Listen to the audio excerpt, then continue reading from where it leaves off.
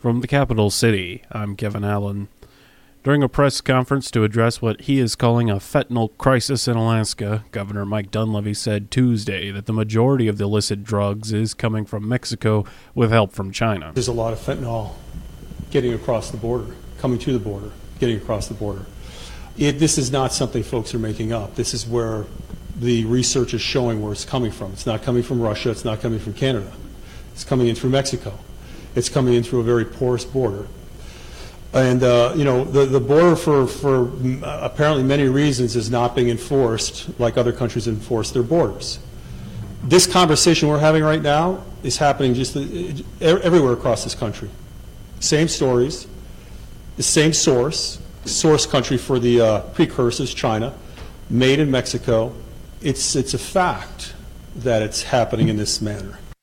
Dunleavy added that states are now joining forces to battle the importation of the drug, given a lack of enforcement on the southern border. The states now are left to, as we mentioned earlier, joining a coalition of states to see how we can share data, how we can share information, so we can do whatever we can to try and help stem this flow. But in the end, it is the federal government that controls our borders.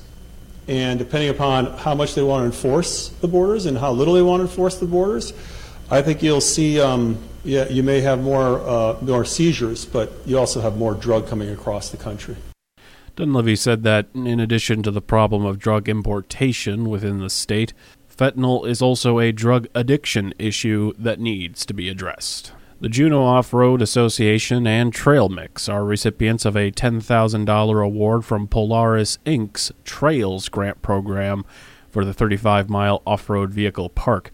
The proposed park is being designed by Riders for Riders in conjunction with the city and borough of Juneau. The site is located at the 35-mile marker on Glacier Highway on a previously logged parcel owned by the city, which was evaluated for this purpose in 2013. Darren Crapo is with the Juneau Off-Road Association. He says this grant is an important first step. This is really an important piece because this is a foundation piece. This $10,000 is what is going to help us fund a lot of like the wetlands delineation, some things like that, where we can really lay the groundwork for a successful, sustainable type of a park. With any project that's gonna achieve what's possible, you've got to have your ducks in a row, and part of that requires money. And this grant is a first step for us to get that foundation laid properly. A 2020 Parks and Recreation survey found an off-road vehicle park was the top-rated investment for a recreation asset or facility. In 2012, voters approved a 3% temporary sales tax for development of a off-road vehicle park, which resulted in $250,000 that still exists for this use. Crapo says the team wants to create a sustainable management structure, support safe riding, and build durable infrastructure that protects the natural and built features of the facilities. He doesn't want to see the same mistakes made in the past happen again. And this is how Crapo says that will be accomplished. So we've tried to gather all the information from the complaints and the issues that happened in the past to figure out how do we not repeat the negative aspects of the past. And so that's back to laying a proper foundation where we want to have a site that is environmentally responsible and it's just a good asset to the community and not something that's going to develop into a trash problem. Crapo added that the team wants input from the public. In an effort to save costs on shipping out biosolids from Juneau to down south, the Assembly's Public Works and Facilities Committee moved on a proposal to purchase a crusher. The crusher costs $2.5 million, and funding would come from the Wastewater Enterprise Fund. Treatment of wastewater results in the production of biosolids, and as City Engineering Director Katie Kester explained, part of treating our waste at the Mendenhall Wastewater Treatment Plant is to dry our sludge, so the byproduct after we process the waste in the biosolids dryer. And we make these little cookies, and then we ship these cookies for landfill disposal in Oregon. Currently, to transport biosolids to Oregon, it costs $4,201 to ship a Connex, and with about 340 Connex containers shipped per year, the annual operating cost comes out to about $1.4 million. With the crusher, It's projected that cost would move down to $466,000 and would also lower the number of connexes a year to 111. Kessler said the end use for biosolids has always been land application, but since there's PFAS in the biosolids... In fact, in some states, it's mandatory to land apply biosolids because it's great fertilizer. However, there is a small amount of PFAS in our biosolids, and because CBJ is regulated under secondary treatment, we are held to a very high standard, and DEC does not allow the land application of any materials that contain PFAS. So that's how we get to shipping our cookies to Oregon. And on the crusher, Kester was asked if there would be any additional costs. It's really anticipated they would be pretty minimal. They would not be substantial in the way that the purchase of the asset would be. It would be relatively minimal cost. And then we did not anticipate that we would have to raise rates at all to purchase this piece of equipment. Part of that is that we have sufficient balance in our enterprise fund, and part of it is that we expect this pretty fast payback period in terms of what we'll see in terms of savings for shipping costs. The proposal to purchase a crusher passed unanimously. The 2022 ROAR Women's Conference, with the theme of Reclaim, Own, and Renew, will kick off Friday and Saturday, May 6th and 7th at Centennial Hall. The conference chair, Sherry Patterson, explained on Capital Chat what the night will be all about. The ROAR Conference is a gathering of women that my employer, SEARCH, a Southeast Alaska Regional Health Consortium, supports and has dedicated to the community to, support women. We have been doing this since 2019, so this is our fourth year, and it's just a time for women to come together to be inspired. Patterson says the event, the first one in person in 2 years, will offer entertainment, relaxation, and comedy. This year we switched up some things for the Friday night gathering. It's just going to be a relaxed evening. We're going to have 10-minute massages. We have refreshments and appetizers. We have women vendors that are there. And then we have one of our local artists, Annie Bartholomew, who will provide soft music for us. And then we're going to end the evening with a virtual comedy show, and that we're really excited about. Our first time doing this, and we're excited to bring it to our Juneau community. And Patterson says the event will start on Friday night. It kicks off on Friday night, 6:30. We'll open the doors about 6 o'clock, let everybody in, and just enjoy that meet and greet, relaxed atmosphere, and then we're just going to laugh the night away. After a document was leaked showing a majority of Supreme Court justices are voting to overturn Roe v. Wade, according to a document leaked to Politico, a majority of the Supreme Court justices are voting to overturn Roe v. Wade, and in reaction, Juneau Senator Jesse Keel said that's tremendously disappointing. He was a guest on Action Line and added that his hope is that as justices deliberate, some rethink their stances. Keel said Alaska privacy protections are strong on this issue, though. I think that American women have the right to bodily autonomy that is inherent in the precepts of our Constitution, and I'm really glad to live in Alaska, where we have a much stronger right to privacy and a much stronger right to bodily autonomy, so that the decision about whether or when to become a parent is not government's decision to make for anybody. He was asked that if it is overturned, would it become a state-by-state issue? That would be the practical effect, unless the federal government steps in with something preemptive, and then I think we'd have litigation about that. What I'm very concerned about, and I read that document, is that it is not so much a legal decision as a political decision. It's a dark day for the U.S. Supreme Court if they do that. And in that case, you can expect a political response to any federal legislation. So it becomes, as you say, a state-by-state decision, and a state-by-state struggle to make sure that women have full, equal rights. Juneau Senator Jesse Keel commenting on Action Line. Senator Lisa Murkowski, one of the few Senate Republicans in favor of protecting abortion access, reacted with alarm Tuesday to the Supreme Court's draft opinion that would overturn Roe v. Wade. Murkowski denounced the leak of the draft resolution as an absolutely reprehensible act. The Supreme Court is now investigating and cautioned that they don't know the direction that this decision may ultimately take.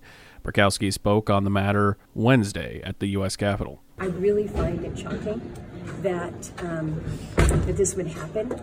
I understand it is unprecedented. Second point is Roe is still the law of the land. We don't know the direction that this decision may ultimately take, but if it goes in the direction that this leaked copy has indicated, I will just tell you that it rocks my confidence in the court right now. That audio comes from Capitol Hill reporter Scott McFarlane. The court is expected to rule on the abortion case before its term ends in late or early July. The leaked Supreme Court draft decision challenging Roe v. Wade has put some Republican senators in the spotlight. Senator Susan Collins of Maine was a deciding vote in Justice Brett Kavanaugh's contentious confirmation. She released a statement Tuesday saying, quote, "If this leaked draft opinion is the final decision and this reporting is accurate, it would be completely inconsistent with what Justice Gorsuch and Justice Kavanaugh said in their hearings and in our meetings in my office," end quote. Democratic Senator Debbie Stabenow tells ABC News she plans to ask Collins and Senator Murkowski how they're feeling about those confirmation votes. They basically have been very dishonest. In some cases, based on comments, have actually lied to members of the United States Senate. A federal jury in Alaska has convicted a prison Nazi gang leader who goes by the name of Filthy Fjör and 4 others in the grisly death of a member they claim stole from them.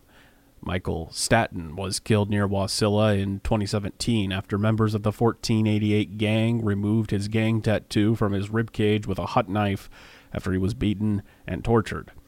He was then taken into the woods where he was shot in the head and his body burned. Fjör and the others were convicted of racketeering, murder, kidnapping, and assault charges. Sentencing is scheduled for October. The repairs to the Statter Harbor D float after a storm damaged it now has a completion date. Duwamish Services of Seattle had mobilized and is effecting repairs to the damaged floats. The floats were damaged during a Thanksgiving storm. Port Director Carl Yucatel said the scope of the work entails replacing crushing concrete floats and installing of about 2,120 feet of tensioned cables, keeping the float system secured and aligned. He said the work is anticipated to be completed by May 5th. On the KINY Morning Show with Dano, Juneau Mayor Beth Weldon spoke about the Committee of the Whole meeting this week, starting with what's on the drawing board for the 1% sales tax projects. We had a Committee of the Whole last night meeting. Our agenda topics, 1% sales tax projects. All we agreed on last night, which was our plan, was to agree on a process, which mainly means we will look at our priority list, legislative priority list, and the list that we've already accumulated, and then just double check with the departments, and then reach out to the public to see if they have anything they'd want to put on the 1%, and then we'll do kind of a ranked choice voting like we've done in the past with the Assembly, and then have our list to the voters, and then the voters can decide whether they want to do the 1% or not. A possible removal of sales tax on food, but a higher summer sales tax is heading to voters, Weldon said. Our second topic was a sales tax on food, and a lot of discussion on that. We decided to move that to the full Assembly, and basically what's going to happen there, whether we agreed or disagreed with it, basically the answer was we'll let the voters decide, because it would be an increase on sales tax, and what we would look on is everybody would have sales tax off food. So when you bought food items, most of them, not every single one of them. We'd follow the SNAP program. You wouldn't pay sales tax, but you would pay a little bit higher sales tax in the summer. So 6 months would be our regular rate, and 6 months during the summer would be 1% higher rate. And a change to election code, Mayor Weldon says, would be meant to secure voter identifier information. Most of it was housekeeping. The one item that we did talk a little bit about is when people sign petition books to get something on the ballot, the clerk asks for those to come back into the clerk's office, and that thought is you have to put identifiers on those booklets and to keep that information private so it's not wandering around. But others on the Assembly thought if that information does come back to the clerk's office, then it can be requested as public document, and some people sign petitions and they don't necessarily want their name out there. So that will continue to be a little discussion as that moves to the Assembly. Juneau Mayor Beth Weldon commenting on the KINY Morning Show. 25,705 doses of the COVID vaccine has been given in Juneau in 2021. That was the word from the city on their social media page. They say that individuals interested in getting a COVID vaccine can at several locations in Juneau who are administering them for free, including Capstone Clinic at the Juneau Airport, Juneau Public Health Center, Juneau Urgent and Family Care, Safeway, and Search. The ice has gone out on the Tanana River, ending one of Alaska's most famous guessing games, the annual Notn Ice Classic. Event manager Cherie Fornes says the game ended at 6:47 p.m. Monday. Anchorage TV station KTUU reports the game involves placing bets on when the ice will break up and move out on the Tanana River. It ends when a tripod moves far enough down the river to trip a clock. This year's jackpot is $242,923. Fornes says guesses are still being entered into a database, and the Classic would contact the winners when the process is complete. Alaska Governor Mike Dunleavy proclaimed May as Building Safety Month in Alaska Monday. This is the 42nd annual Building Safety Month, a worldwide campaign presented by the International Code Council, its members, and partners to promote building safety. This year's campaign, Safety for All, Building Codes in Action, raises awareness about the importance of building codes and ensuring safety in the spaces in which individuals live, work, and learn. A release from the Department of Public Safety said that homes and buildings that are built in compliance with building safety codes and the officials who enforce the codes are essential to helping communities become affordable, resilient, including energy and water efficient.